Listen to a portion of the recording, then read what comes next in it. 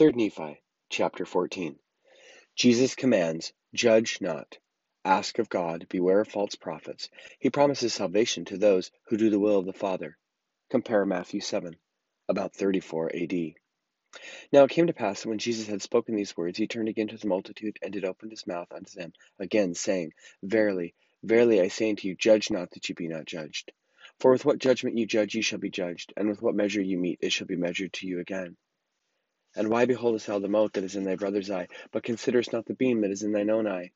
Or wilt thou say to thy brother, Let me pull the mote out of thine eye, and behold, the beam is in thine own eye? Thou hypocrite, first cast the beam out of thine own eye, and then thou shalt see clearly to cast the mote out of thy brother's eye. Give not that which is unholy unto the dogs, neither cast ye pearls before swine, lest they trample them under their feet, and turn again and rend you. Ask, and it shall be given. Knock, and it shall be opened. Seek, and ye shall find. For every one that asketh receiveth, and he that seeketh findeth, and him that knocketh it shall be opened. Or what man is there of you, who is, if his son ask bread, will give him a stone? Or if he ask a fish, will give him a serpent? If then he, being evil, know how to give good gifts unto your children, how much more shall your Father, who is in heaven, give good things to them that ask him? Therefore all things whatsoever you would that men should do to you, do you so to them. For this is the law and the prophets. Enter ye into the strait gate, for wide is the gate, and broad is the way which leadeth to destruction, and many there who go in thereat. Because strait is the gate, and narrow is the way which leadeth unto life, and few there be that find it. Beware of false prophets who come to you in sheep's clothing, but inwardly they are ravening wolves. You shall know them by their fruits. Do men gather grapes, or thorns, or figs, or thistles?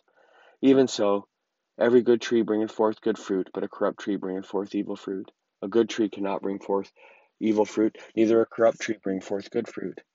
Every tree that bringeth not forth good fruit is hewed down and cast into the fire. Wherefore by their fruit you shall know them.